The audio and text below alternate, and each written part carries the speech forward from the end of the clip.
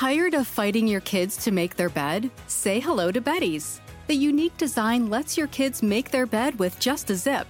Our patented bedding includes everything you need: a fitted sheet, top sheet, and comforter in one seamless piece that zips together. Kids love the feeling of accomplishment when they can make their bed by themselves every day. Make your mornings easier and visit beddys.com. That's BEDDYS.com.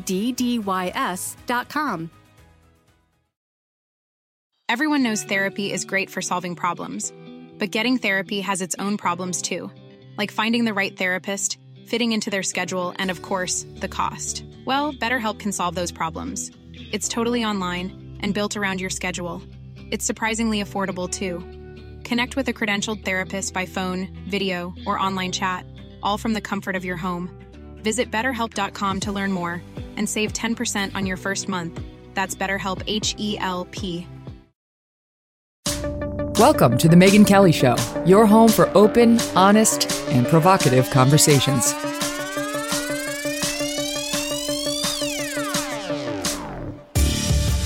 Hey everyone, I'm Megyn Kelly. Welcome to The Megyn Kelly Show and happy Friday. COVID may no longer be affecting most of our daily lives. I mean, if you're sane, you've moved on. You might be severely immunocompromised and having to deal with it. I understand that there is that small strain of the population, but let's be honest. These morons riding around with their masks on inside their cars alone, there's no helping them. They'll never move on. Nonetheless, revelations keep coming out day after day about how governments around the world lied to us, leaned into authoritarianism, and it's not just our own. It's really disturbing, and the deep dive on how they did it, and how so many of us allowed it, and how some few heroes, in my view, fought back, is educational, instructional, and important so that we never repeat these mistakes. Joining us ahead, journalist David Zweig. He's been so great, hasn't he? You guys have seen him on the show and heard him on this show many times, pushing back on the nonsense science they were trying to shove on us over mask mandates.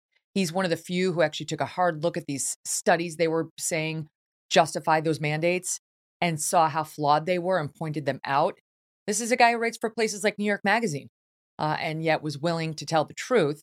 He joins us today to discuss his latest investigation into how a California county began to spy on churchgoers who refused to stay home, who refused to obey what was later ruled to be an unconstitutional edict that they not attend church. You will not believe what these tiny little bureaucrats with the big egos and the small brains did to the churchgoers. We're talking the infiltration of prayer groups. Ever been to a prayer group? It can involve very private, personal discussions about your struggles, your relationship with God. Can you imagine some county loser in there surveilling you, taking notes on what you said so you could go report it back to corporate? Some guy wearing a three-piece suit and you can just picture it's like a too big body and a too little suit trying to keep eyes on you in your church. It's worse than you knew. And then we'll speak with another journalist over in the UK who blew the lid off of what the government over there really thought about its citizens during the pandemic. This woman did something extraordinary.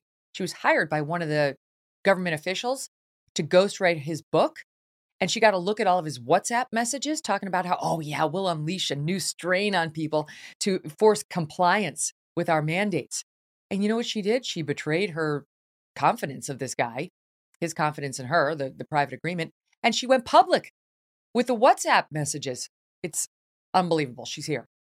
But we begin today with Democrats on Capitol Hill showing their complete disdain for actual journalism yesterday. Can I just tell you, this is why you don't look at Congress and say, that might be a cool thing to do. Maybe I'll encourage my child to consider running for office. You don't, because of people like Debbie Wasserman Schultz. That woman alone is reason not to join that body. I know you could say, get in there and fight her. Who would want to be associated with her? It's like, well, I could also join the KKK and the white supremacists and fight David Duke, but I don't really want to be associated with that organization. No, Congress is not the KKK, but they're disgusting. They have stupid, self-aggrandizing, lazy, hard partisans who don't care about America. That was on display yesterday in full measure. Joining me now to discuss it and walk you through what happened, Stu Burguiere. He's host of Stu Does America over on Blaze TV and a great guy. And Dave Marcus, another great guy who's a journalist and author. He writes for the Daily Wire, for the Daily Mail, for Fox News. Guys, great to have you both here. Thanks, Megan. Appreciate it. Right? Remember when you were a kid and it was like, oh, Congress, that's cool. Yeah, like you get a little pin, you represent the government. Remember when you used to have respect for Congress people? I mean, just think back. I know it takes a bit. Dave, you're almost exactly my age, I think. Do you remember those days? Yeah, you'd see him sitting on in some convertible at the neighborhood St. Patrick's Day parade, and they seemed relatively inoffensive, right? It was a different age. Right. They are not relatively inoffensive, no. Stu. I mean, look, what we saw yesterday was an absolute travesty. We're going to get into it, but do you want to set it up? We saw Matt Taibbi take the stand. We saw Michael Shellenberger, who's amazing. Michael Shellenberger, you'd think they'd like these two. They're actually of the left originally. They're heterodox in their views. They're great journalists, but you'd think, they maybe would have a benefit of the doubt with somebody like a Debbie Wasserman Schultz too. It wasn't the case. I think you're talking about these so-called journalists, Megan. Yeah. Tell the audience what they were doing there, just so they understand our story. Yeah, I mean, it's incredible. Here they are just trying to go through what we've learned from the Twitter files. This is something that has not been covered by the mainstream media really at all. And these are a couple of journalists who have just been able to get access to these internal documents. These are the type of things that usually the media drools over. To get internal company documents of an important public company, of course, we need to look at that. They're not looking at it. Only people like Shellenberger and Taibbi and Barry Weiss have actually been able to look at these things and present them to the public in a way that is understandable and shows the scope of the influence from not only media figures, but government figures trying to control people's free speech. And, this is the type of thing that has, I don't think, ever happened before. We've seen whistleblowers inside of companies before release internal emails, of course, but never has the whistleblower been a guy who paid $44 billion for the company, who seems to be much more interested in exposing these negative behaviors and in just getting us toward free speech than he is the actual financial future of his company. He doesn't mind if his company takes a hit, if we can get to something real here. And thank God he's done this. Of course, as you point out, the people in Congress don't seem to have the same interest. Oh, my God. What occurred to me was, can't there be anything where people across the aisle say, I'm just going to listen. I'm just going to listen. I'm going to try to learn.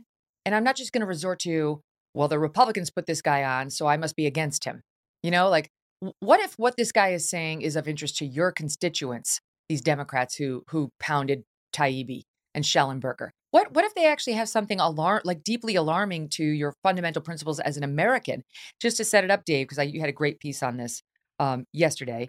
This was the Select Subcommittee on the Weaponization of the Federal Government. Two witnesses, Matt Taibbi, longtime journalist for Rolling Stone, now he's independent, and Michael Shellenberger, who I love his backstory. He used to work for Greenpeace. He was out there on the boats trying to get people to, help save the environment. And then he worked for Solyndra to try to get those panels in all of our houses. And during the Obama administration was trying to get those grants and green energy, hardcore green energy guy. And from the inside realized, oh, wait, this stuff is not actually great at all for the environment. It doesn't work. There are serious downsides. Why did we demonize nuclear? That's something that could protect the land and really help clean up things. Why isn't the left listening to me?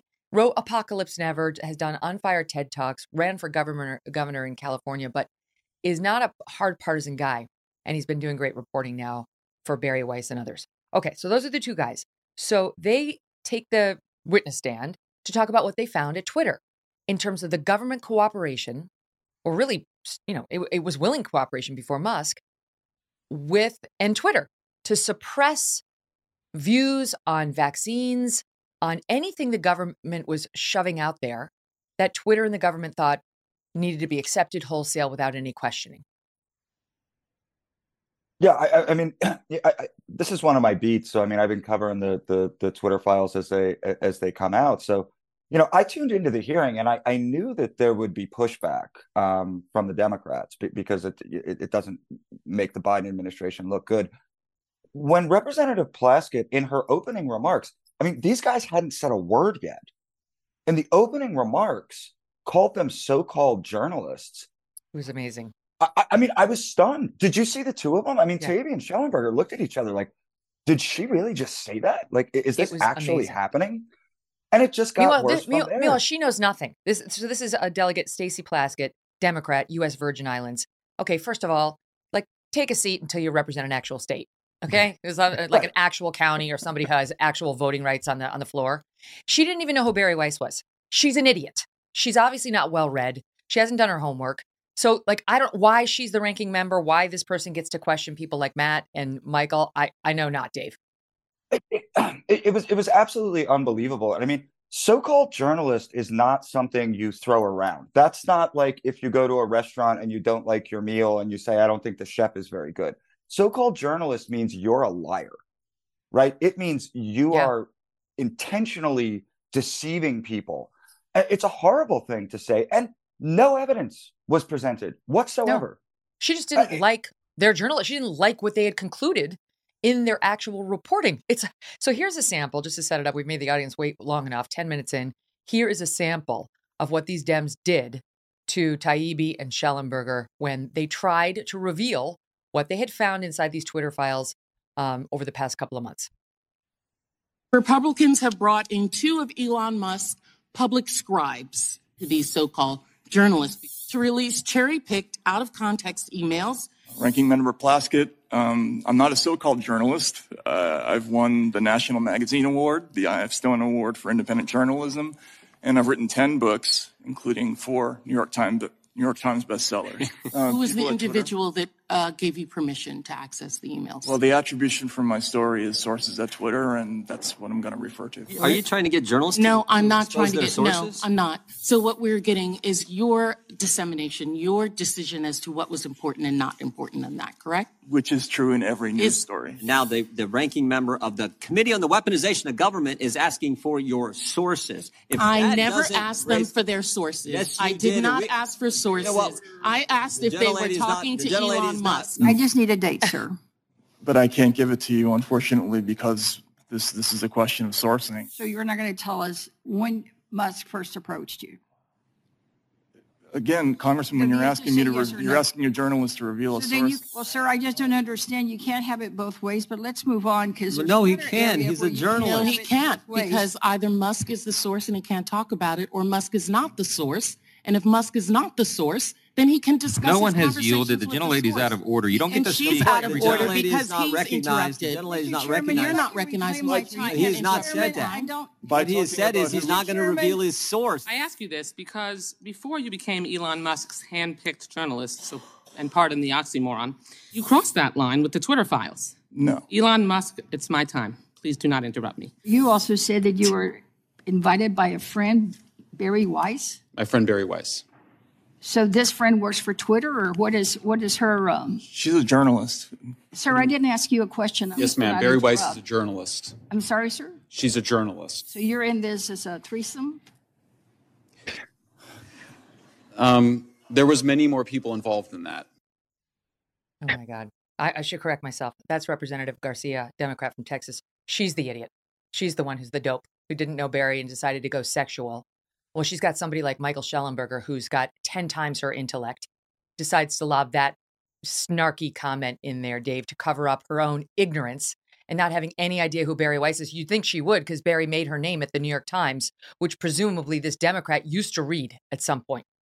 Yeah, and also is a key figure in the entire Twitter files story. I mean, did her staff not give her any information about this? You know, I was really struck when Taibbi said, I'm not a so-called journalist. And I wrote this in my column yesterday.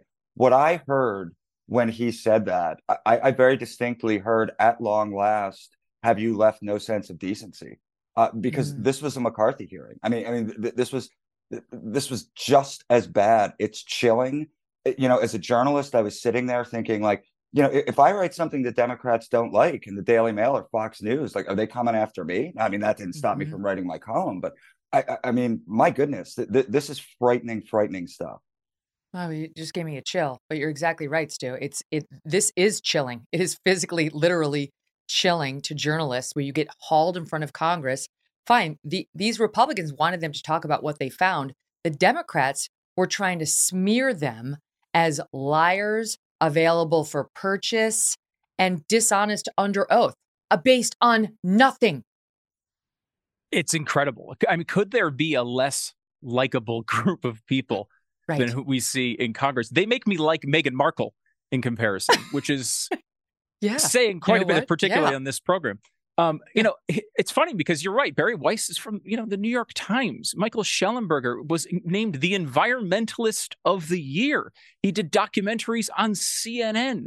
Matt Taibbi was pissing off every conservative in America during the Bush administration and onward, and has been doing this for a very long time. These people have, in a way, a similar career arc as Elon Musk, in that, like, they were liberal icons, liberal heroes, people that the left absolutely loved. And then they had the audacity to step out of the narrative for just a couple of seconds to just say, wait a minute, this part of this is not true. I might still agree with you on tax rates and being pro-choice and 100 different other things, but let's talk about the truth here. We're supposed to be the liberals. We're supposed to be the ones who love free speech. At least that's what we were told a long time ago.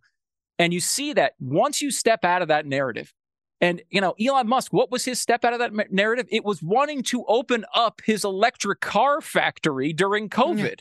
Just that little step turned him from God to Satan in these people's eyes. And you're right. They just look like mean, petty, angry idiots. And right, like dumb. That's the true insult, like stupid. She didn't know who Barry was. And then the ranking member from Virgin Islands, Stacey Plaskett, comes out and says, oh, so-called journalist. And Matt Taibbi corrects her, saying, I'm not a so-called journalist, starts listing a few of his accolades. And the listening audience can't see this, but if you're watching this on YouTube, you can. She totally ignores his answer. She starts talking to an aide. She's chit-chatting over here. Like, she's not fucking even listening to him. Sorry, Lent. She's not listening. She's not listening. She doesn't care. The whole goal was to upset and insult him. Same as Debbie Wasserman Schultz. I told the team to include that moment in the butted soundbite where she asks a question. He tries to answer. She says, "Be quiet. It's my time." Wait, what am I doing here? Isn't this? It's supposed to be a Q&A. If you only want to do the Qs, no problem. I can leave. I don't need to sit here as your puppet, Dave. Yeah, I mean, the other thing that was insidious when you got past the blatant insults, towards these journalists was several of the Democrats did say, "Oh, we love free speech. Of course we like free speech." And the Democrats do love free speech unless there's an emergency. And by an emergency, they mean climate change denialism or transphobia or racism or, as we know, anything having to do with COVID or Hunter Biden, right?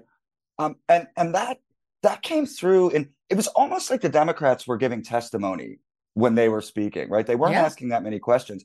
What they were really saying is, well, the government's working with Twitter to protect Americans from misinformation and dangerous speech, right? How can that be bad?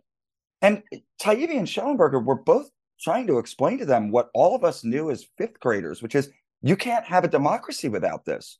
And it just seems completely lost on these Democrat members of Congress, and it's stunning. It's because it was their program. I mean, it was they're the ones doing it. Working with Twitter and the other social media companies to snuff out any tweets by the so-called disinformation dozen, including people like RFK Jr., Dr. Mercola. Any narrative that countered their narrative was to be disallowed, which is un-American. Here's just a little bit more from Debbie Wasserman Schultz. She used to come on my show in the midday when I had the afternoon show at Fox America Live. I submit to you, jury, that she was not always this nuts or this nasty. But I could be wrong. Maybe I was just in a different place mentally. But here she is in her attempted cross-examination of Taibbi. The Society of Professional Journalists Code of Ethics asserts that journalists should avoid political activities that can compromise integrity or credibility. Being a Republican witness today certainly casts a cloud over your objectivity. Journalists should avoid accepting spoon-fed, cherry-picked information if it's likely to be slanted. Would you agree with that? I think it depends. Really? You wouldn't agree that a journalist should avoid spoon-fed, cherry-picked information if it's likely to be slanted, incomplete, or designed to reach a foregone, easily disputed, or invalid conclusion? Congresswoman, I've done probably a dozen stories involving whistleblowers. Every reported story that I've ever done across 3 decades involves sources who have motives. You stated this on Joe Rogan's podcast about being spoon-fed information, and I quote, "I think that's true of any kind of journalism," and you'll see it behind me here. "I think that's true of any kind of journalism. Once you start getting handed things, then you've lost. They have you at that point, and you got to get out of that habit. You just can't cross that line." Do you still believe what you told Mr. Rogan? Yes or no? Yes or no? Yes. Good. Now, you crossed that line with the Twitter files. No. Elon Musk, it's my time. Please do not interrupt me. You violated your own standard, and you appear to have benefited from it. Yeah, what the audience couldn't see was when she did that. No, stop it. Both my guests were like, everybody started shaking their head no. Like, it's so offensive. Who wants to take it? Can you please, I got to say, Megan, it's Friday. Please stop playing Debbie Wasserman Schultz clips. You're ruining my weekend. I mean, this is just embarrassing. You know, we all know that she's up there to make a speech, but every piece of news that comes to a journalist, especially in a whistleblower case, comes from people who have agendas. It's your job as a journalist to sift through that, to check it, to understand those perspectives and see what parts of it you can corroborate and what parts of it you need to move on from. That is how every story in Washington gets planted. It doesn't, people like to have this magical picture of, people in parking garages talking to people in dark light. They can't see who it is. It's Watergate every single day. Well, that's not true. A lot of this stuff is just leaked to these people, and that's okay. It might start them down a road that is really important. Here we have a story that journalists typically would beg for. You're getting access to thousands of internal documents that can help understand a major national story. And all the government can do here is shun the journalists who took the time to bother to care enough to sift through this and make it understandable for people to go through. I mean, in my view, this should be illegal, the stuff that they did here behind the scenes. For government officials, for Adam Schiff's office to email Twitter and say, hey, can you pull these tweets down? And some of it happened on the right as well. It should be illegal. It might not be an official request, but how is someone inside of Twitter going to take that request when it comes from a guy who you see on CNN every day blabbing about how people should be fired and censored and impeached? It's going to be something that they take seriously. They're going to listen to it, even if they don't have Democratic leanings, as many times, of course, at Twitter, they really did. They did. So, Dave, the other thing Wasserman Schultz tried to do to Taibbi was suggest he's a money whore. You made money, didn't you? You had more Twitter followers as a result of this, didn't you? And he was like, I guess I had some more or whatever. And she's like, so you made money, you profited off of this. And he said, actually, it was kind of a wash because I had to hire people to help me with it. And she interrupted him, right? Like, I don't want to hear that. Like, so I guess the same could be said of Glenn Greenwald, right? Who won a Pulitzer Prize for his reporting on Snowden. Or let's take somebody who she probably likes, Ronan Farrow, who also, I think he won a Pulitzer too for the Me Too reporting he did on Harvey Weinstein. He got more Twitter followers as a result. Is he a money whore? Or like, where's she going with this? I don't know. I mean, maybe only independently wealthy people are allowed to be journalists because, if you make any money doing it, then, you're clearly whoring yourself out. But, you're a whore. Setting aside the fact that Debbie Wasserman Schultz clearly has no idea how journalism works, she's a member of the federal government. And as a journalist, when I see a member of the federal government lecturing us about how we're supposed to do our job, I mean, it's like, who the fuck do you think you are? Yes, thank you. Thank you. Have you read the First Amendment? I mean, it's insane. I tend to be pretty optimistic. I really do. Yesterday's one of my favorite writers, a guy over at the Federalist, David Harsanyi, and he tweeted, he's great, this morning. He's also an optimistic guy, and he said, I'm too optimistic after watching this hearing. And yeah, I never thought I would see anything like this. And, to Stu's point, the underlying issue is gravely important because clearly they want to violate the First Amendment, right? The government's not allowed to violate the First Amendment. So what do? They find a workaround. They say, well, let's go get Twitter or Facebook to violate the First Amendment for us. I mean, that's what's going on here. And thankfully, Jordan and the Republicans on the panel were actually interested in that. This is what Taibbi's been reporting. He's talking about how the government used these NGOs, these non-governmental organizations, to do what it wasn't really allowed to do directly. And those NGOs funded, in large part, in many situations with taxpayer money, pressured Twitter and the other social media companies to suppress heterodox voices on these issues when it came to COVID in particular. And that's not okay. That's me paying to suppress my own voice. I didn't agree to that. I didn't put anybody in office who agreed to that. And the government's not allowed under the First Amendment to punish speech in that way by silencing it because it doesn't like your viewpoint. So this is deeply problematic. And it goes well beyond, oh, you're a Russian bot and you're not real and you're trying to interfere with an election. This is, Matt Taibbi was pointing out, Stu, they were suppressing even truthful commentary, like people saying how they had negative consequences from the vaccine because they worried that these NGOs who were telling Twitter and others to stifle this conversation, they worried that it would diminish the number of people who would get the vaccines. How is that any of their business? It is not the NGO's business. No, it's not. And they've created this term malinformation to be able to cover this stuff, which is stuff that's true but kind of leads people down the wrong road, and therefore we shouldn't let them say.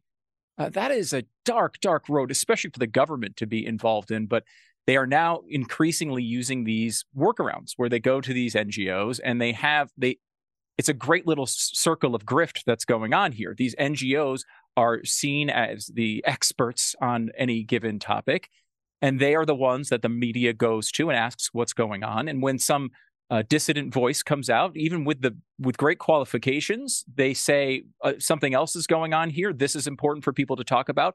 The media hears that claim, if they acknowledge it at all, and then go back to those same NGOs, those same glorified experts, and ask them, wait a minute, is that other person right?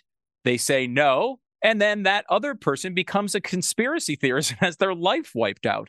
And it's funny because, they mention all of the money supposedly going to people like Matt Taibbi and Barry Weiss.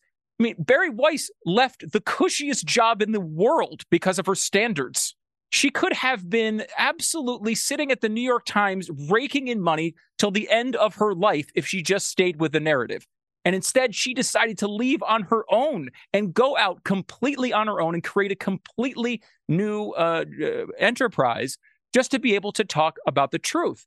And, in the New York Times, when they bother to cover important stories, they still run ads next to them. They still make me see Ronan Farrow's reporting behind a paywall.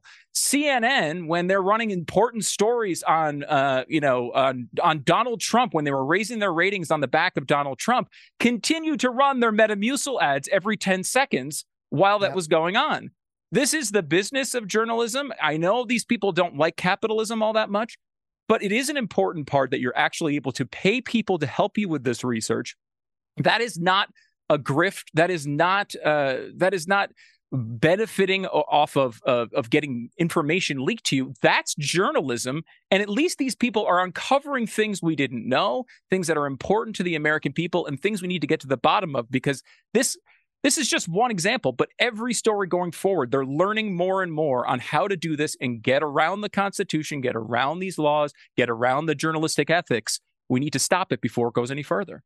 No, I used to joke that if you spend 1 year working in cable news where you have the TV on all the time, right? You see all the ads, you see all the content, you are convinced you have mesothelioma and you are definitely ready to buy gold. Those two things are a guarantee. They all rely on advertisers to support the product. All I'm journalists almost old enough to to be able to to check my zip code for extra Social Security and Medicare benefits. We all get there eventually. It's not a public service. There is a public service element to journalism, but it is not a pure public service. It is for money. No matter what Chris Hayes says over, I've never checked the stock price of Comcast, but you check your ratings every night. And why is that? Because you like your paycheck. And you know what happens to your paycheck if the advertisers all pull? It goes away. So nobody's completely altruistic in this game. Not Matt, not Michael. They wouldn't have purported otherwise. And certainly not Debbie Wasserman Schultz. All right, there's more to discuss because they really Matt zeroed in on some of these NGOs and exactly how they're doing this at Twitter and other social media companies. And wait until you hear, speaking of Meghan Markle, there's a little hint. Wait until you hear who's actually running some of these organizations that Matt uncovered as having controlled our discussions on Twitter. Stand by. More with Stu and Dave after this. Tired of fighting your kids to make their bed? Say hello to Betty's. The unique design lets your kids make their bed with just a zip. Our patented bedding includes everything you need: a fitted sheet, top sheet, and comforter in one seamless piece that zips together. Kids love the feeling of accomplishment when they can make their bed by themselves every day.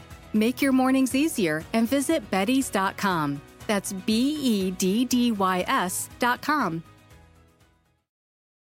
If you're on a GLP-1, you're probably loving the results. But how do you feel? All of those side effects can take a toll. So now what? Get to GNC. We'll help with solutions to address those side effects and keep you going on your journey. GNC. Just another minute on the Taibbi reporting that got Debbie so upset and others, and why she's got her face doing what it was doing there. Taibbi talks about how it's working, like how the censorship regime, he calls it the censorship industrial complex, where he says, look, when Twitter Files reporters were first given access to Twitter and the internal files last year, we first focused on the company, thinking that at times it was acting like a power above government. Twitter was. They said, but Twitter was actually more like a partner to government. They worked hand in hand. Along with other tech firms, Twitter had held regular industry meetings with the FBI, with DHS, developed a formal system for receiving thousands of content reports from every corner of government, HHS, Treasury, NSA, even local police, all trying to control the conversation on Twitter. And then goes on to say that, and by the way, in some of these cases, they weren't even claiming that misinformation was out there. They just didn't like what people were saying or the messaging. But the bulk of censorship requests, he writes, did not come from government directly. They came from state agencies like DHS, FBI, and so on, but also these NGOs that are not academic, he said, they turned out to be unexpectedly aggressive in trying to censor people. Who are these NGOs? What does it mean? Like, who are these groups? Well, he goes through it, and he says it's groups like the National Endowment for Democracy, the Atlantic Council's DFR Lab, Hamilton 68's creator, the Alliance for Securing Democracy, most of which nobody's ever heard of. Then he says the Aspen Institute, receives millions of dollars from both the State Department and other U.S. governments. It held a star-studded confab in Aspen, August 2021, where they all went. They were all there, figuring out how they could censor our speech. And the report, ultimately produced, was co-authored by somebody named Chris Krebs, who's the founder of DHS's cybersecurity whatever group, Katie Couric, Yoel Roth of Twitter. We've already seen him freaking out over things like January 6th and COVID. Wait for it, Stu. Everything comes full circle. Prince Harry. Prince Harry was a commissioner of this group. Prince Harry, who is on record as saying he thinks the First Amendment is, quote, bonkers, had his hand in putting, Twitter's hand over our mouths, over all of our mouths. There is no end to the nefariousness of this couple and where they use their limited powers to try to silence Americans. And then they go on, he goes on to talk about how, hold on a second, I want to get the right quote. Twitter sometimes push back on people like Prince Harry and these others, telling them who is not a bot, what can be said and what cannot on things like vaccines or elections. But they say in general, they instantly defer, Twitter did, to sites like PolitiFact, which is funded by the very same names that fund those NGOs who were trying to silence us all in the first place. You see how it works? See how it works? I got to say the Prince Harry thing was not expected, but everything else was. I didn't see that one coming. No, it is amazing though. This is what happens. PolitiFact is a great example of this. They've always had left-wing funding pouring into to this organization, and they've been constantly fact-checking left-wing figures lightly and right-wing figures harshly. And they've been doing this forever. They can select which quotes they want to fact-check, whatever claim they want to push the narrative, and they do this all the time. And once they are elevated to this level, we've come in this country to a place where instead of thinking as individuals, we want to look to a constant authority figure. We want the groupthink thrust in our faces, or at least a lot of us do. This happened, of course, with COVID, where Anthony Fauci was coronated as king of all science, and we all had to look to Anthony Fauci to find out what the right answers were. And when people would come up with different answers or important questions, the person who was always there to answer was Anthony Fauci. And then these NGOs would be there to collect signatories to a letter that said, well, the lab leak is totally a conspiracy theory. And this would just go back and forth with journalists going to Fauci and his allies and NGOs that supported the same thing and asking them to fact check the people they were disagreeing with.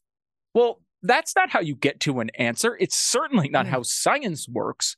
And we've gone so far down this road now where I think just the credentialism, this circuitous form of credentialism that we're elevating in America is becoming really hurtful. It's ruining people's lives. And we are not getting those moments afterward where we all come together and say, wow, that was a mistake.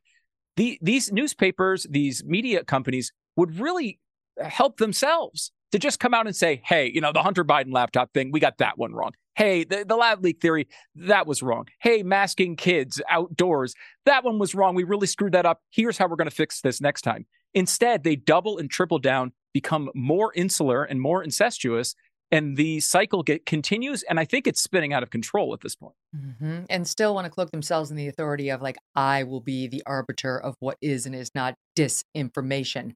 One of these groups, Dave, an NGO, came out of Stanford, the Stanford Internet Observatory, SIO, whose election integrity partnership is among the most voluminous flaggers in the Twitter files, reports Taibbi. Stanford created this thing to try to police talk on the internet, in particular when it comes to elections, when it comes to COVID and so on. I actually had one of the officials from that group, her name is Renee DeRestra, on the show and asked her, what are you doing? How does it work? And most interestingly, do you have any conservatives whatsoever in your organization as you try to figure out what is disinformation and what is not? Here's just a little sample of that exchange I had with her.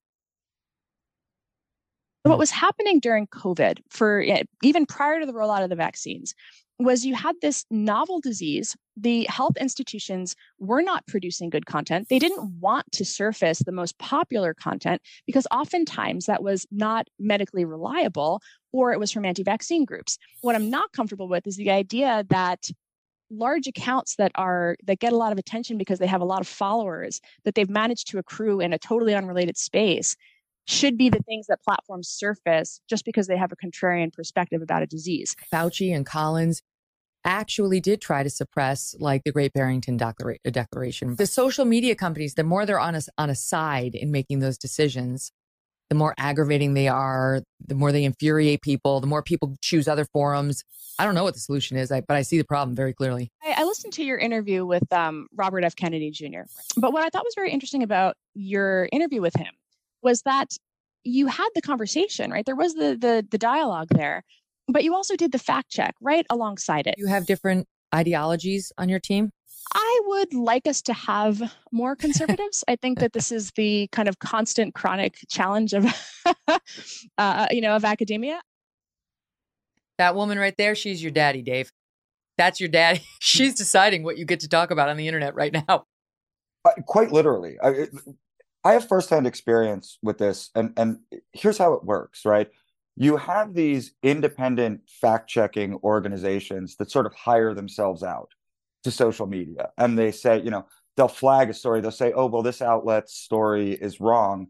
Then Twitter or Facebook will basically, reduce the visibility or ban it, which means that advertising revenues are reduced for that given story, right? Now, some places I write for, like Daily Mail and Fox News, they've got 8 gazillion lawyers, and this doesn't really affect them. Other places that I write for that are smaller, I mean, when I was at the Federalist, I think we had a staff of 14, 15. This can have a huge impact on basic revenue, not to mention that somebody then has to spend all day trying to refute the bogus fact check. And the end result is a chilling of speech. I have literally spoken to editors who told me, especially about COVID, masking, things like that. There's true, accurate stories that we didn't run because we knew if we ran it, the NewsGuard or one of these people were going to flag us. It was going to cost us money, and we were going to have to spend the whole day dealing with it. So, unfortunately, these people are already winning. Now, my answer is I think these people need to be regulated. I can't just hang up a shingle and say I'm a stock analyst, right? And then say, you should buy my buddy's company. No, there's rules. These people need rules, and there's no rules right now, and they're clearly just punishing conservative speech. I mean, that is literally their raison d'etre. This is all they exist to do. Mm-hmm.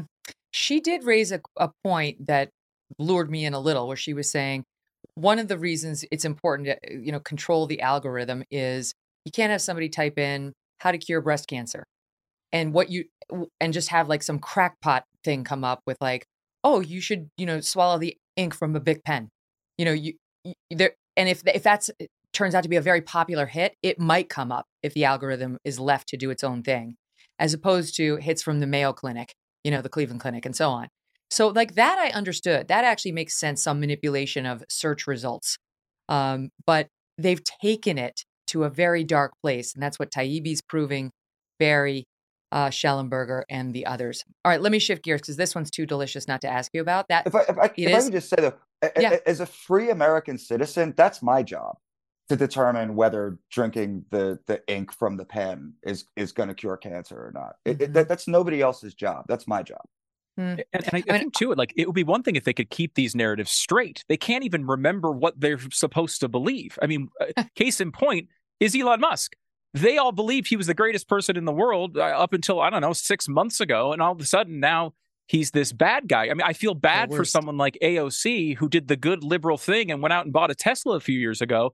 And now her principles have expired before her car payments. And she has to keep driving around this car that Elon Musk built, even though he's the most evil person on the planet. They can't even decide. It was Alyssa Milano who said, I got rid of my Tesla and I traded it in for a Volkswagen. Yeah. Like, yeah, because they have a great history. A simple Google search would have helped you out. Don't Google it. Whatever you do, don't Google that one, Alyssa. All right, I got to ask you about this story because this is a fun one. The other one wasn't fun, but it was interesting. Trump is going to be releasing a book on April 25th titled Letters to Trump. It's going to cost $99, which is a lot. Or if you pay $399, you could have a signed edition. It's going to reveal 150 letters that celebrities have sent him over the years, including Presidents Richard Nixon, Ronald Reagan, Bill Clinton, Kim Jong-un, Vladimir Putin. Hillary Clinton is going to have a letter in there, Michael Jackson, former Senator Ted Kennedy, Queen Elizabeth, Princess Diana, even Oprah. And here's the fun part of this. Apparently, and this is taking me back to my law school days in copyright, the principal, quoting now Jane C. Ginsburg, professor of literary and artistic property law at Columbia University School of Law in New York, who gave this quote to Newsweek, the principle that the writers of the letters, not the recipients of them, retain the copyright in the text has been well established in copyright law for hundreds of years. So I think Mr. Trump is about to get himself sued again by people like Oprah. Dave, is this a good idea or not for $99? Look, what Trump's doing is interesting right now. I mean, it's very clear from inside conservative media and I think from outside conservative media that pretty much everybody is in the bag for DeSantis right now. Mm-hmm. And I have real concerns that that's going to backfire, right? I was down at CPAC and I'm talking to people there, and there are a significant number of Trump supporters who are more fearful of career politicians, donors, and billionaire media moguls taking back control of the Republican Party than they are of 4 more years of Joe Biden. And it makes a level of sense because their attitude is, if we go back to the pre-Trump GOP, no one's fighting for us anyway. I think everything that you're going to see Donald Trump do over the ensuing months is to set himself apart from anything that looks like the establishment, getting sued, by the estate of Princess Diana or something. I mean, I don't know. It might work for him, right? He's going to try to paint DeSantis as a return to Paul Ryan, a return to Mitt Romney. Yeah. The DeSantis people are pushing hard back against that. But that's the dynamic that's starting to form. And I think you're just going to see Trump go farther and farther outside of the mainstream in whatever ways he can. Yeah, well, it makes sense because one of his the nicknames he's kicking around for DeSantis is Ron Destablishment, which would play right into that narrative you're saying. Stu, I'd love to get your thoughts on that, and also just to update the audience on it may be that Trump is facing maybe a lawsuit from Oprah, but also a possible indictment for an allegedly illegal campaign contribution to Stormy Daniels just prior to the 2016 election. It was paid. She was paid money from Michael Cohen. He says it was on behalf of Trump to keep her quiet about an alleged affair. Trump denies that he had an alleged affair with Stormy Daniels. And has said he would not have an affair. He did not have an affair with Stormy Daniels, and he would not have an affair, forgive me, with, I believe it was Stormy Horseface Daniels. If that doesn't sum up Trump, what people love and hate about him in one sentence, I don't know what does. Anytime you can work horseface into a response to a legal claim, it's always worth doing. I honestly think the book itself I think he'd love to get sued by Oprah Winfrey over this. If there's anything, there's nothing better that can come out of this book. Him making a few extra $100,000 off of a book about letters is neither here nor there. The publicity that would come from all of these giant public figures taking time out of their day to sue Donald Trump is a dream come true to him. He's a different guy. He thinks differently on this stuff. And I think that's one of the most interesting parts of this campaign, if and when DeSantis jumps in, is DeSantis we've seen as a really competent, good governor. He just wrote a book. He was on our show on Stu Does America and the Glenn Beck radio program this week talking about that book. And it's a good book about a good run as a good governor. And he did something that politicians do. They write books before they run. They explain what their vision is for the country. And he did a good job doing it. And then Donald Trump's like, look at this funny letter from Oprah. That, he's just a totally different person. And Stormy Horseface Daniels, which does speak to a certain portion of his base. Yeah. And, it's tough. It's easy to call your political opponent. It's easy for, Ron DeSantis to come out and he can attack Nancy Pelosi and Joe Biden with the best of them. He's going to have to try to walk this line of attacking Donald Trump, but realizing that a lot of the people he needs to vote for him like Donald Trump still. Trump just doesn't care about that stuff. He'll walk right through it. It reminds me of the documentary film Rocky III. In which Rocky is facing Hulk Hogan, Thunder Lips, the Ultimate Male. And they start this fight, and Rocky's just going around. He's kind of smiling. He's throwing a few light jabs. And then Thunder Lips gets his head and bashes him into the mat and throws him out of the ring. And it wasn't until Rocky realized, I'm fighting for my life here. I better get going. And that he was able to turn that around. Yeah, gets back in the ring and calls him on. And I think DeSantis is going to have to figure out a way to get to that point and make these attacks on someone that his audience and his voters still kind of remember fondly, or he's just going to get overwhelmed and thrown out of the ring and it's going to be over. That was a classic moment. Yes, I have 2 boys, and therefore I am very familiar with all the ins and outs of the Rockies. That was a classic moment. Talia Shire was very good as the very concerned Adrian when he got thrown out of that ring. You guys, what a fun combo. I hope you guys will come back and do this again. Would love to. Thanks for having us. All right. Stu and Dave, we'll see you again soon. And we will be right back with David Zweig on that insane story I told you about out of California.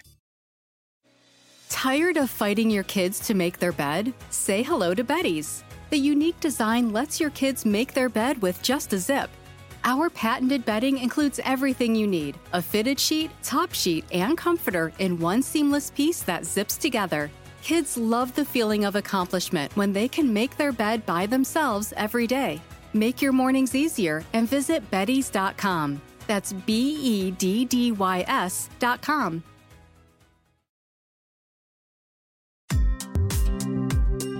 Listen to this, okay? Government officials conducted an astonishing surveillance program to actually spy on churchgoers who dared to break COVID rules during the pandemic. And just as bad as you think that may have been, it's even worse.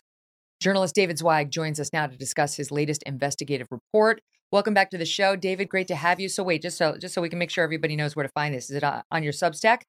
That's right. I did this Silent Lunch. Substack. Yep. davidzweig.substack. Okay, got it. All right. So let's first just start by setting up the conflict. Who are the two groups and what put them at loggerheads? Okay, so the two parties in the lawsuits are a place called Calvary Chapel, which is a church, and they are in two lawsuits with Santa Clara County, California. For those who don't know, this is Northern California. It's sort of the heart of Silicon Valley.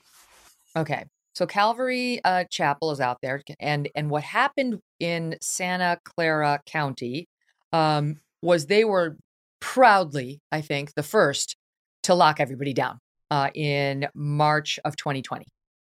That's right. Santa Clara County was the first among, with a half dozen other counties, the first ones to issue lockdown orders on March 16th. And they really have the distinction of not only being the first, but being probably the most aggressive public health department in the country for enacting and, importantly, for punitively enforcing lockdown orders throughout the pandemic. So this is San Francisco Bay Area. It's a very, very, very progressive area. And so they're like, we're locking shit down. Like we are locking it up. We're locking up everything, including the churches. Well, unfortunately for them, San Jose's Calvary Chapel, led by its pastor, quoting from your piece, Mike McClure, they had a different vision of how things should go. And 2 months later, May 24th of 2020, the pastor said, I'm reopening this church. And I am going to allow as many people in as want to come in, and I will never close this church again. And they started fining him. Like, there was a great line in your piece. Hold on, I want to get it. You said the church was accruing fines like John Bender racking up detentions in the Breakfast Club for breaching various orders. It was like that. Describe that.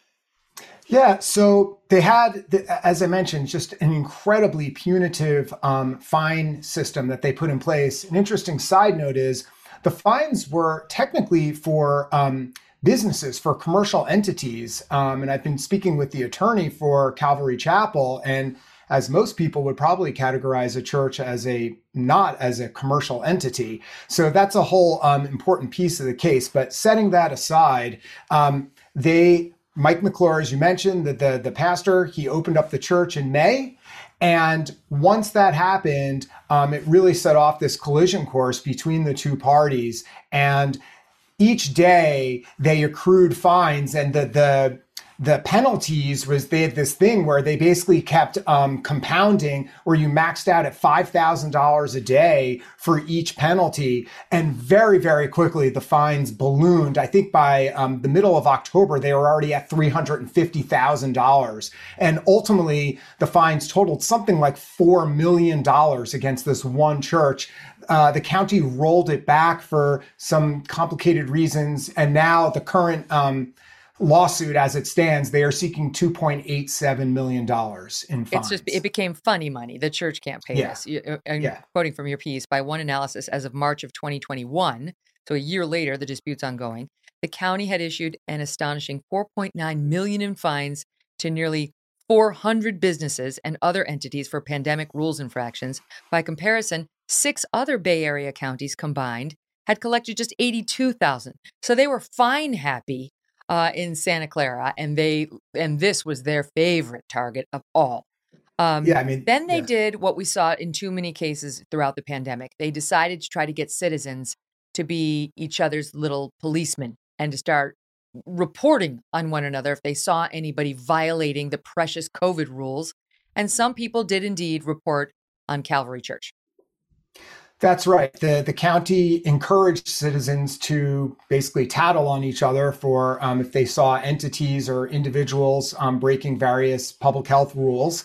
And someone filed a complaint against Calvary Chapel. So the county had set up a what they call like an enforcement unit with some sort of like, you know, SWAT team type unit within the public health department. They had something, I believe it was at least 9 or 10, possibly more, people whose job was to function as enforcement officers. So they sent the enforcement officers over to Calvary Chapel, and they observed people gathering, not wearing masks, and they began issuing fines. And that sort of started it on the course that they went down. It's amazing because, as I understand, like Palo Alto is included in Santa Clara County. I mean, like these are like the richest people on earth. They have no crime. That's why they have 10 enforcement officers to go over there and police the churchgoers at Calvary Chapel. So it started with them just looking at, oh, too many people are going in. Oh, and they were watching the live stream mass. And they're like, oh, they're not wearing masks. And started escalating, though. That we've heard reports about weirdnesses like that. Mm-hmm. This went to a very dark, dystopic level. Tell us what else they did to spy on these churchgoers. Right. So what just blew my mind about this case and what drew me to it initially was that this is not just about the county finding out about a complaint and seeing some people not wearing masks or too many people gathering indoors. The county launched essentially a multi-tiered surveillance campaign against churchgoers at this particular church.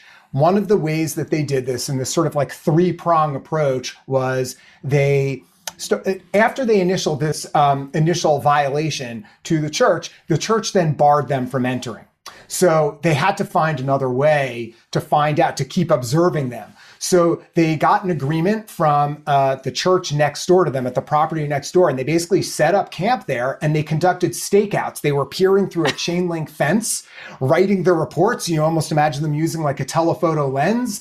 And the reports are extraordinary. And I quote from them pretty extensively, these sort of minutia, and it almost sounds like it's out of like a cop comedy where you have these people there and they're writing about, we observed 8 individuals, 2 of the greeters weren't wearing face coverings, and we observed a child hugging someone else, or something. Like, it's just report after report of this stuff. It is remarkable.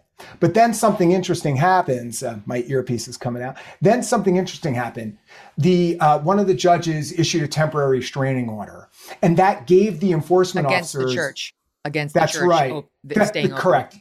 Right. So that empowered the enforcement officers to enter the church, whereas before that they were banned. So you had all of this sort of stakeout surveillance that they were doing, but then they went in the church. And this is where things, for me, as I was covering the story and I'm reading through just these hundreds and hundreds of pages of documents, it went from being kind of a sad but still sort of like amusing novelty, reading these crazy reports that they wrote up. It became kind of creepy. And you had these enforcement officers going into the church, and they are observing a lot of these really intimate private events, baptisms.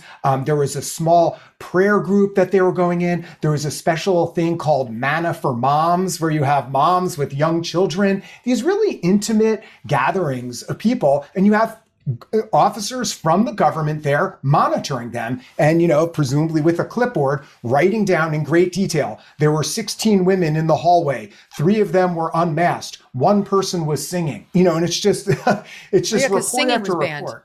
Singing was also banned. I mean, that was a real thing, just not for nothing. But even at my daughter's school in New York, before we fled, singing was banned, even outside at recess. And the girls at one point, having absolutely nothing to do, and they weren't allowed to have fun of any kind, decided to put on the play Hamilton just for themselves. One little creative girl knew all the lyrics and taught the others. And the music teacher was out on the playground every other day telling them to shut up, stop singing. So they had to whisper through their masks the lyrics of Hamilton. This is what, so yes, I believe that they cracked down on singing inside the church. And you're right, it's all amusing to think of them looking through their little, binoculars, like, oh, if they saw my church, they'd be like, oh, there's a 9-year-old boy washing his hands in the holy water, right? There's people sleeping, whatever. But this went next level to where intimate gatherings, where people truly bare their souls. I mean, you write it in a very heart-wrenching way about, let's not forget the stories of suicidality, of depression, of extreme anxiety and loneliness during the pandemic. And where did some people choose to seek solace? at this church. That's right. And one of the really important parts of the story, as I mentioned, what drew me to it was, hearing about the surveillance component. And that's when I started diving in. But while I was researching it, I found something really strange. And I started looking up the various public health orders that were issued at different times. And over, the church, or churches in general, houses of worship, had far more restrictions on them than other entities. So you have people completely barred from getting together inside of a church, but yet malls and retail outlets could operate at 50% capacity. And then ultimately, 7 months after the initial ban on gathering in a church, they finally released it, and they allowed 100 people or 25%, whichever was fewer, to go in churches. But at that point, then they said, oh, by the way, malls, retail stores, no limits at all.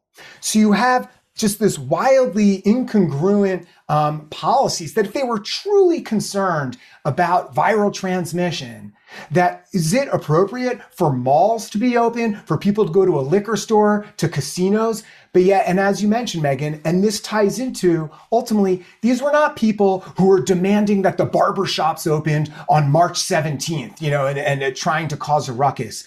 These were people, I interviewed a number of people, and I gave some examples in the article. These are people who are really suffering, some of them, people who rely on the church for their support system. And it's funny, coming to this, someone, I'm not a churchgoer, but I instantly and very deeply empathized with what these people were going through. And by the way, it's an irony in this, Megan, is that a lot of the problems caused for these people were from the lockdowns. Was people who there was a gentleman who was working at a motorcycle dealership. It closed because of the lockdowns. And then, so he's out of work. He had been struggling with alcohol. He had nowhere to go. Everything's closed. No one wanted to get together, even outdoors. He needed the church. So there are a number of examples that what the public health department didn't understand is that the church was not, a mere novelty or just something that people were doing. These were law-abiding citizens before the pandemic, and they were pushed into essentially becoming criminals because they needed a support system for their health. Mm-hmm. I mean, there's a reason that, your right to do this is protected by the Bill of Rights. Our founding fathers understood very well how important it was, the right to assemble, the right to practice your religion. So question for you, what's the denomination of the church? What's the religion? I have to tell you, I'm not sure, because I guess to my mind, just never even... Were they taking communion? Do you know, are they taking communion? I'm just curious, because they're not Catholic. I'll tell you that much. All right, they're not Catholic. But I mean, that to me, I hear about these ordinances, and I think these are written by a bunch of non-believers, because no faithful person would misunderstand how important it is to the faithful to meet their Sunday day of obligation, or, Saturday if you're Jewish, and so on, right? There is an intimate connection between you and God, and you need to get there. Otherwise, your entire epicenter is upset. The people who I talk to, oftentimes a number of them mention fellowship and how important it was for them to, sitting in a car, listening to like a radio version of the church meeting, that wasn't going to cut it. They need to be with people. Again, we have to try to remember back. People were really isolated, and particularly in California, the rules were incredibly strict. And that also is public health. That there is real harm. There were people who had suicidal ideation. There was a man I spoke with who had a really hard breakup with someone. And, this is not trivial when you think about what some people were going through, and they didn't have any resources to turn to. And even as someone who's not religious, I completely understand why these support systems are also a necessary part of people's well-being. And instead, this sort of myopic focus on trying to mitigate the spread of a virus without looking in a sort of more holistic view about what keeps people healthy. And again, there also is the bit of the hypocrisy that plenty of other things were open in society at the same time. Like the liquor store. So I just want to say two things. One, my Nana, she was raised a Lutheran, but she converted to Catholicism because my pop-up was Catholic right off the boat from Italy. And, like most converts, she had the fervor of a convert and was like a diehard Catholic for the rest of her life. And when my pop-up had a stroke at age 77 and started going downhill, he couldn't eat. He couldn't really speak. He too was a diehard Catholic. The priest would come over to their house on Sundays and give my grandfather communion, and he couldn't even get it down. And the only way he could get it down was with pudding. And at first the priest objected to it because you're not supposed to put the communion in anything other, but he couldn't get, it was so important. He cried, my Nana cried, and the priest did it. But this is my point. Like he couldn't go to church because he just had a stroke. But my point is like the Sunday day of obligation, taking communion, paying your respects. It's that important, right? That you would be in tears over not being able to do it. And who are these faithless bureaucrats who keep the liquor stores open to tell the faithful they can't be there? So that's number one. But number two is a bigger context, zooming out.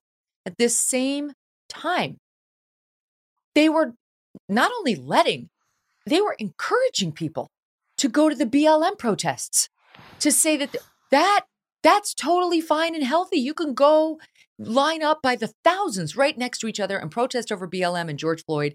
Nope. That's literally the same time that this was happening.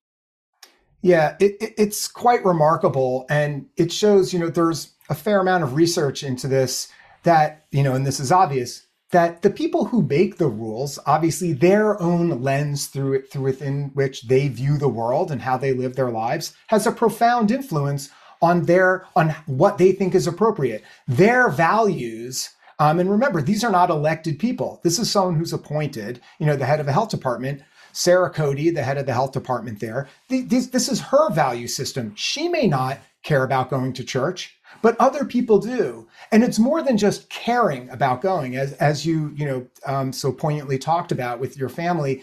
This is really meaningful to people, and it's beyond just a spiritual meaning. This also is a support system for people who are struggling with addiction, and during the pandemic in particular, people who are struggling with loneliness and isolation, who are experiencing depression, anxiety. And the interesting thing is, the membership of the church exploded during the pandemic. It went from on a Sunday, they typically may have had 700 or 800 people before the pandemic. It doubled to something like 1,600, 1,700 or more.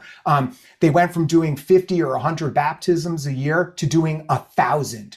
People were coming from all over. Word was spreading. There's this place, there's a church that's open. I need help. I can go somewhere because these other resources aren't available to me. And this is meaningful to me in my life. Some, person who's been attending church every week for the past, 30 years of their life. And all of a sudden it's shut off. And again, it's so important to me to emphasize this wasn't for 2 weeks. It wasn't until October that she finally allowed them to meet indoors at a church. That is an extraordinary length of time. Only at a limited capacity, too. Correct. Yeah, and even that was at this 100-person limit. Megan, but you mentioned the baptisms. I mean, that's big. That's like when you think about these spies sitting in there. So if that's one of the things you would really want done, in the Catholic religion, like that's an important rite of passage. I mean, parents will panic if something happens to their child before he or she has been baptized. And to think of some government bureaucrat, spy, sitting in on a ceremony that's as holy and important as that, or never mind a funeral, a wedding, all the rites of passage that we enjoy in the church, is absolutely violating. And not to mention the more intimate confessions of people who are struggling in prayer groups. And at the daycare you mentioned there is too, and the manna for moms, all this stuff. Right. But it went beyond that because your piece talks about they actually were tracking the cell phone data of the churchgoers. Right. So earlier we were talking about, the sort of what I think about as like a 3-pronged attack on their sort of surveillance operation. They were surveilling them, looking through the chain link fence from afar. They were then going into the building itself. But then on top of that, I came across this remarkable document within the legal documents, the declaration. And I found that the county was using cellular mobility data to track how many people were going into the church. In my article, I give this incredible photo or image. They created what they call a geofence. It's essentially a digital border around the church. And they could track any time a device, a cellular device went through that border. And the information was so granular that they even had separate borders around individual buildings within the property. So they knew how many people were going into the church, and then they knew where they were going within the church property, which buildings and for how long. It's mind-blowing. I couldn't believe it when I came across this and how they then hired this. It's like Mrs. Smith has been in the confessional every day for 12 days. What's going on in the Smith house? Right. Well, they say that the data were anonymized. And I'm not suggesting that the county, tried to figure out who each of these individuals were. But I spoke with an expert on this, and it certainly would have been easy to figure out who's going. You just track whatever device is tracking into the property. You could easily track where it's going at night, and then you see the little dot on the map, metaphorically, is sitting there overnight. You could find out where people live. But I mean, the fact that they were conducting this multifaceted surveillance operation, tracking the cellular data of people with such granularity. I mean, for masking violations, for singing. This is a remarkable story about what has occurred in America, and it has implications in my mind. I mean, you have obviously the legal expertise, but I think it has legal implications about, the First Amendment violations. I know the attorney is also talking about Eighth Amendment violations, which is related to the excessive fines. But pulling back even from legal stuff, Megan, it's just sort of more on an ethical and societal basis is, what type of society do we want to be in where we are monitored to that degree for these sort of public health orders?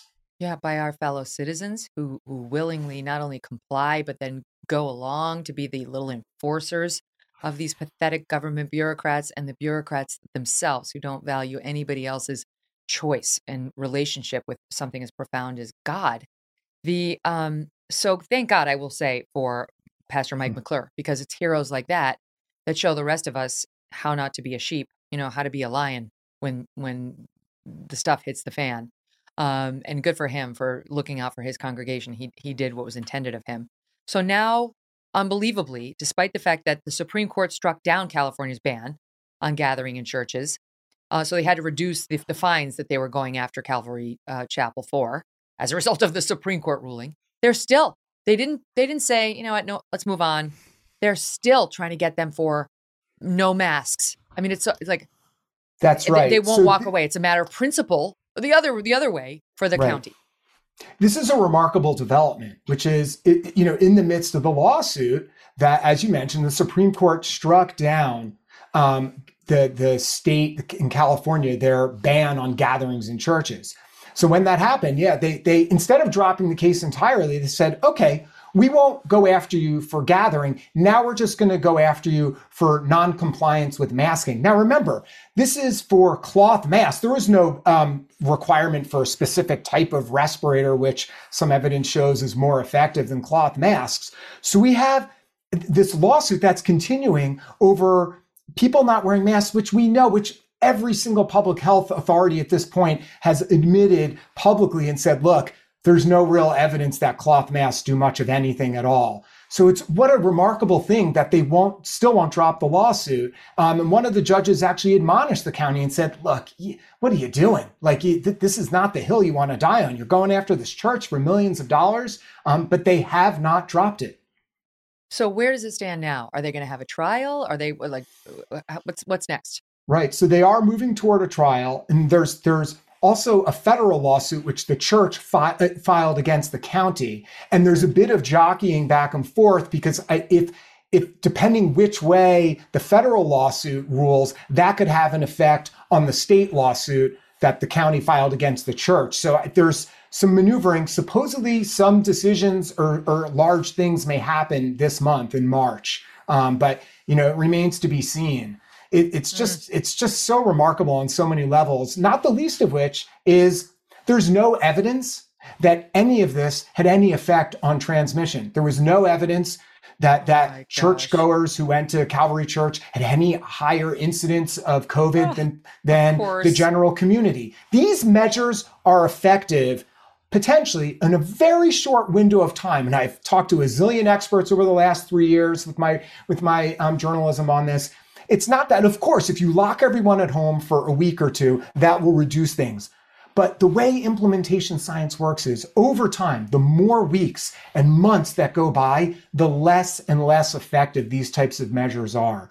And the inability, the unwillingness of the county to kind of ease back a little bit shows that they were just completely out of touch with a significant number of people who wanted and needed these other things in their lives. This wasn't on March 15th. We're talking about month after month after month. People have got to read the article. The details are, as David says, at first you're kind of amused, you're kind of laughing at them, and then you're horrified, and then you're heartstruck, and then you want to do something about it. You kind of feel like, all right, we got to watch this trial, make sure this comes out the right way, or be prepared to write a bunch of letters and do a public outcry because this can't happen again. So how do they read the letters? Give them the Substack again so everybody can check it out, David. Yeah, so it's davidzweig.substack.com. And that's how you can find me. Zweig. Yeah, DAVID, ZWEIG, .substack.com. And it's a really in-depth story. And there's a surprise, which you know, Megan, from reading the story, about this electronic surveillance of the mobility data. Anyone who's watching this who might think, they were churchgoers, they were breaking the law, you'll be surprised to find out what this mobility data is used for tracking other people, including some very progressive causes for people who are connected with that. This affects everyone, regardless of your ideological or political or religious affiliation. David Zweig, one of the truth tellers during COVID, and that is a true badge of honor. Great to have you. Thanks, Megan. All right, we'll be back with another insane COVID story. A whistleblower of types. She's getting a bunch of blowback for what she did, but it was pretty darn bold and pretty darn brave. And she's here to tell you what she found when she got access to this government official's WhatsApp messages over in the UK. Everything that's happening here was happening there too.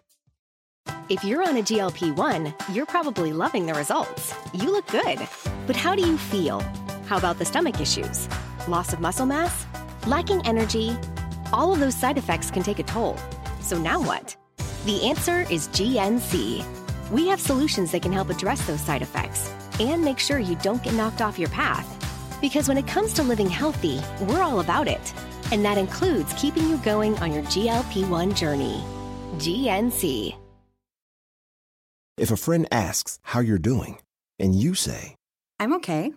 When the truth is, I don't want my problems to burden anyone. Or you say, hang it in there. Because if I ask for help, they'll just think I'm weak. Then this is your sign to call, text, or chat 988 for free, confidential support. Anytime. You don't have to hide how you feel.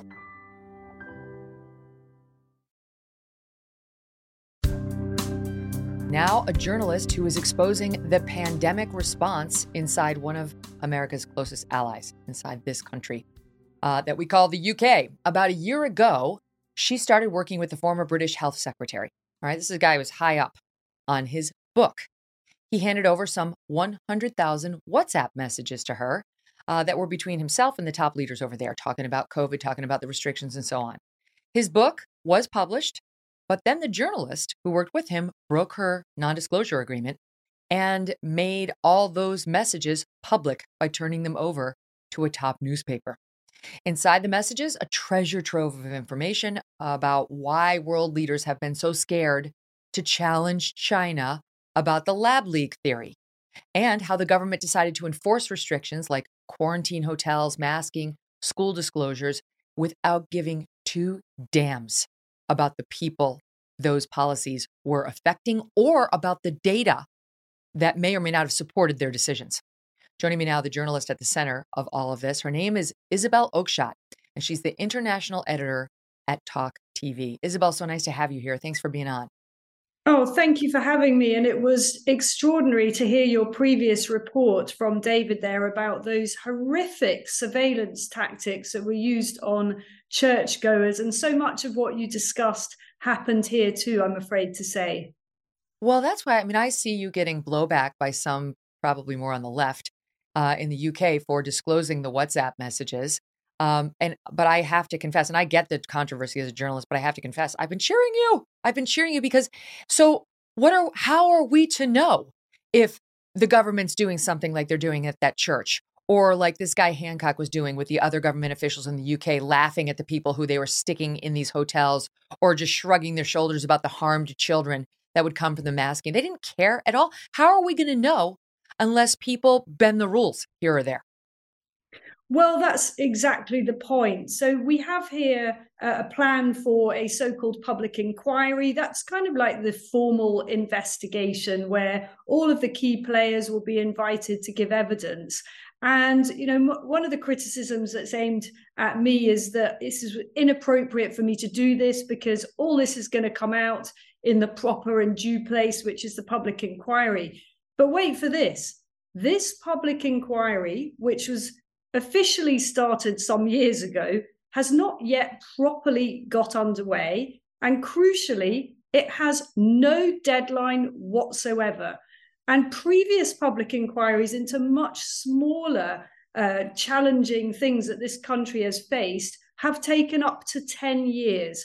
I've looked at the remit, the terms of reference for this judge-led inquiry. I have no hope or expectation that that inquiry will produce any conclusions within the next decade. So it seemed to me incumbent and the morally right thing to do for me to put this correspondence in the public domain, because we could have another pandemic next month. And I don't think that anyone wants to go through what we all went through again.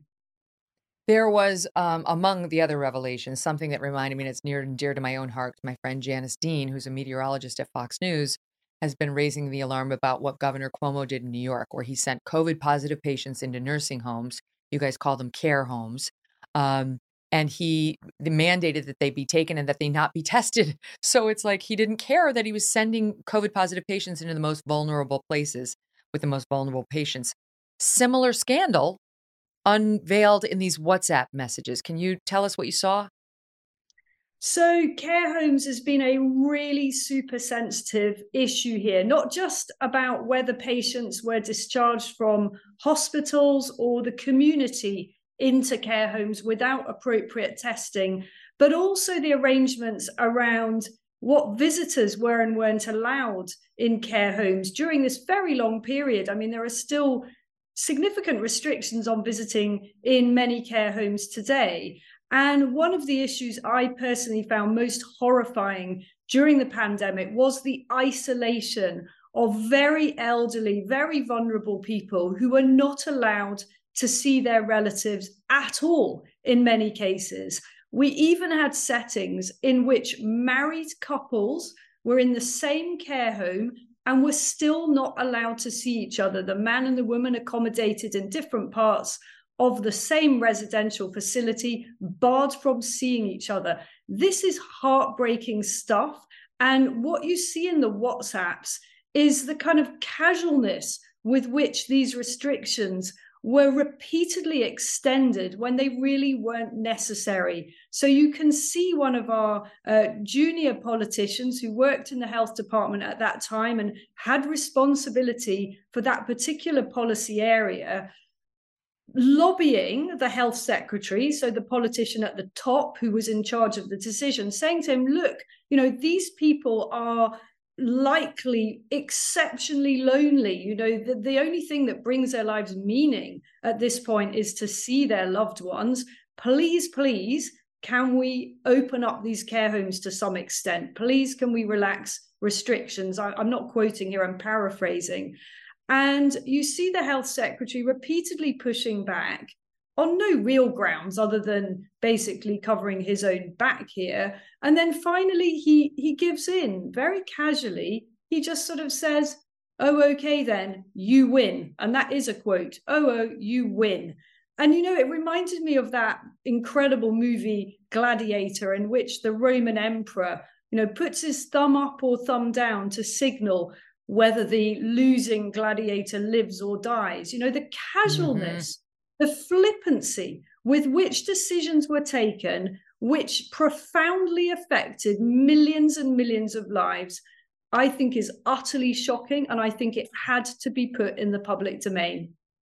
It was the two things that stood out to me, because it does show the smugness. They couldn't have cared less about how these policies were actually going to affect people, were forcing the people who came into the UK, who came back home to the UK, into hotels, and how they were laughing. The permanent secretary at 10 Downing, talking with Hancock, the health secretary, who that's the guy from who you got the WhatsApp messages. Hancock says, we're giving big families all the suites and putting pop stars in the box rooms. And Simon Case, permanent secretary at Downing Street, says, I just want to see some of the faces of people coming out of first class and into a Premier Inn shoebox. Any idea how many people we locked up in hotels yesterday? Hancock says none, but 149 chose to enter the country and are now in quarantine hotels due to their own free will. Simon Case, hilarious. And here's the worst one for me, Isabel, because this gets into my worst issue. Face masks. Boris Johnson.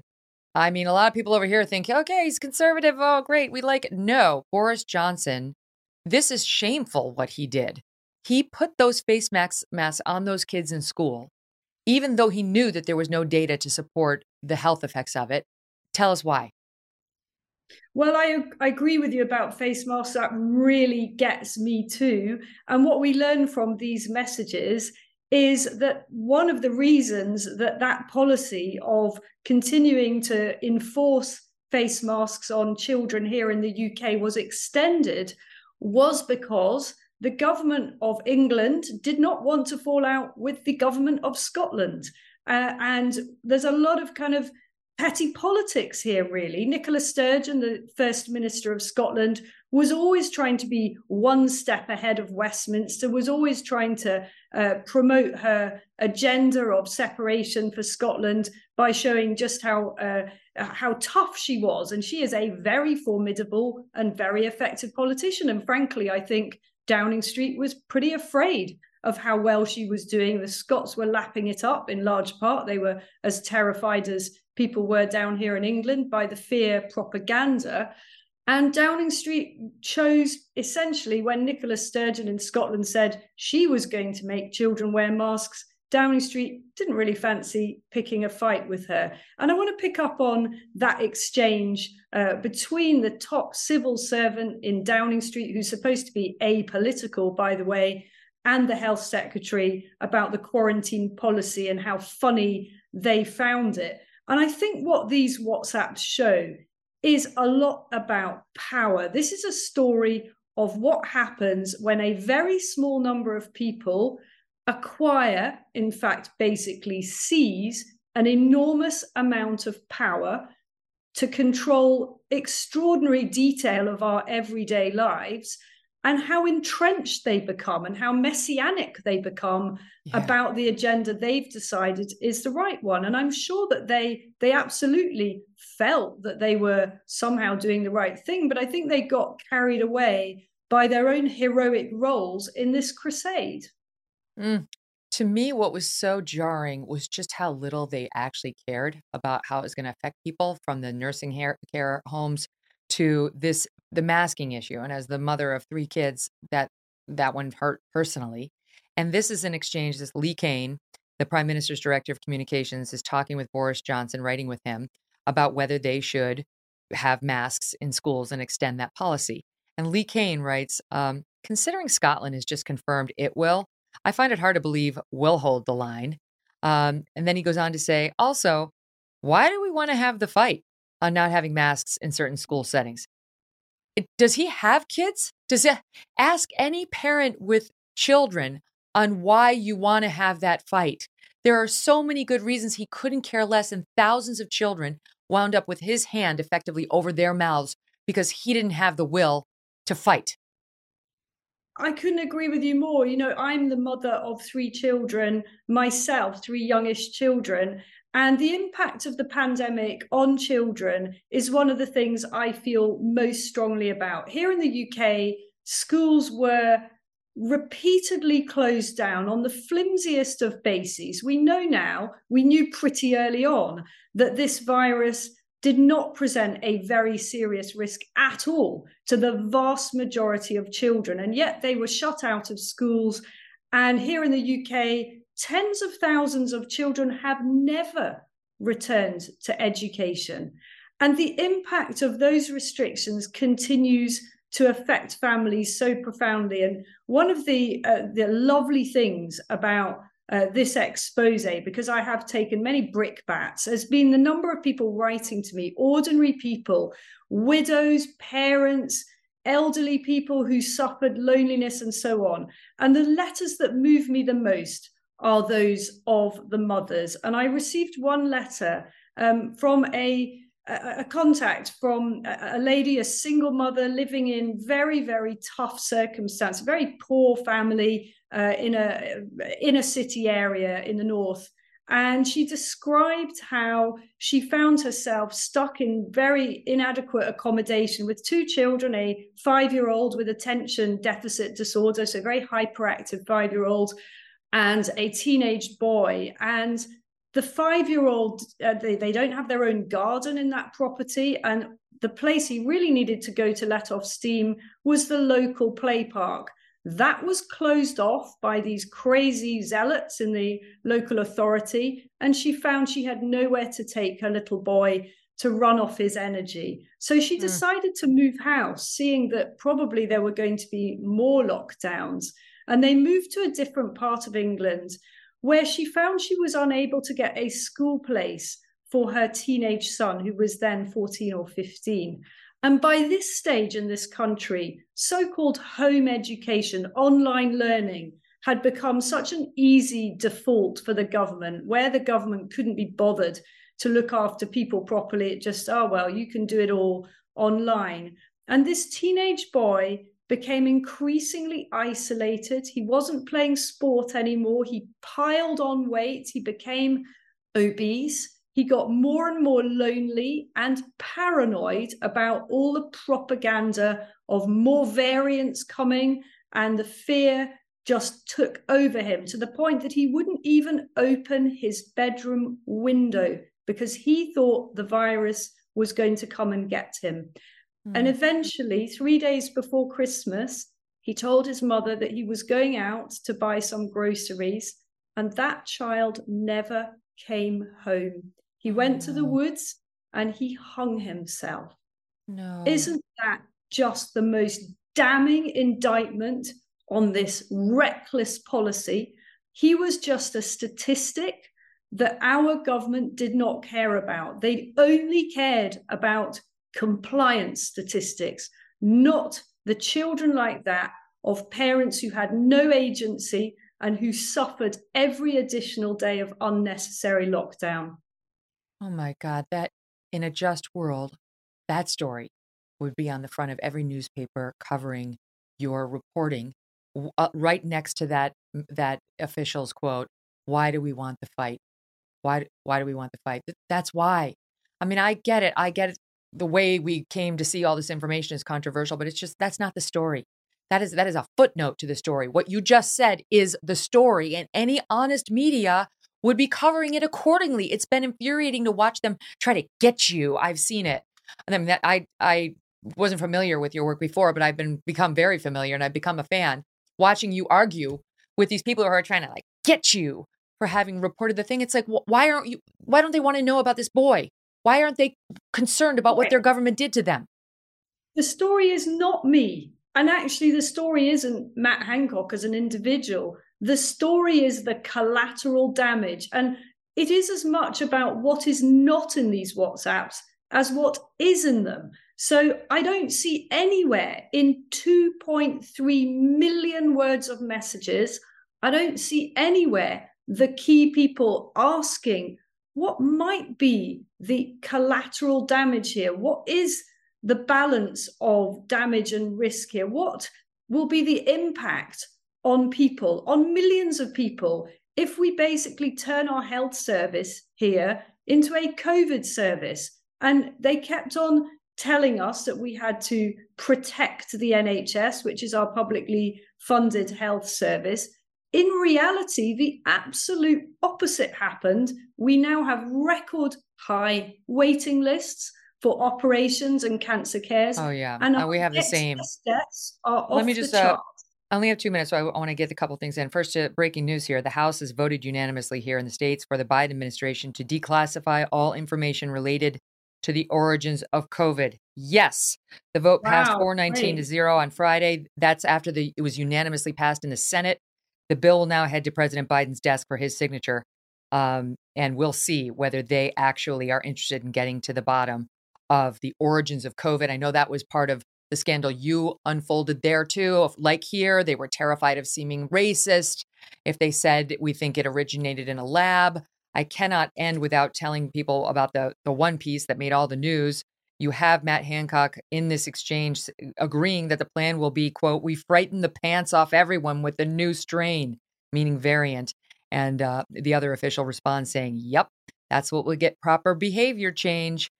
This is what you're trying to expose. I've got to ask you, woman to woman, reporter to reporter, was it scary? But was it scary to have the access and actually turn it over to the Telegraph and realize what was going to happen in your own life once you did it? Well, yes, I'm very tough, very resilient, and I've broken some difficult stories before. But this is not and was not an easy decision. But in the end, the public interest is overwhelming, and people can try to intimidate me or smear me or shut me up. But this had to get out there. People deserve to know the truth.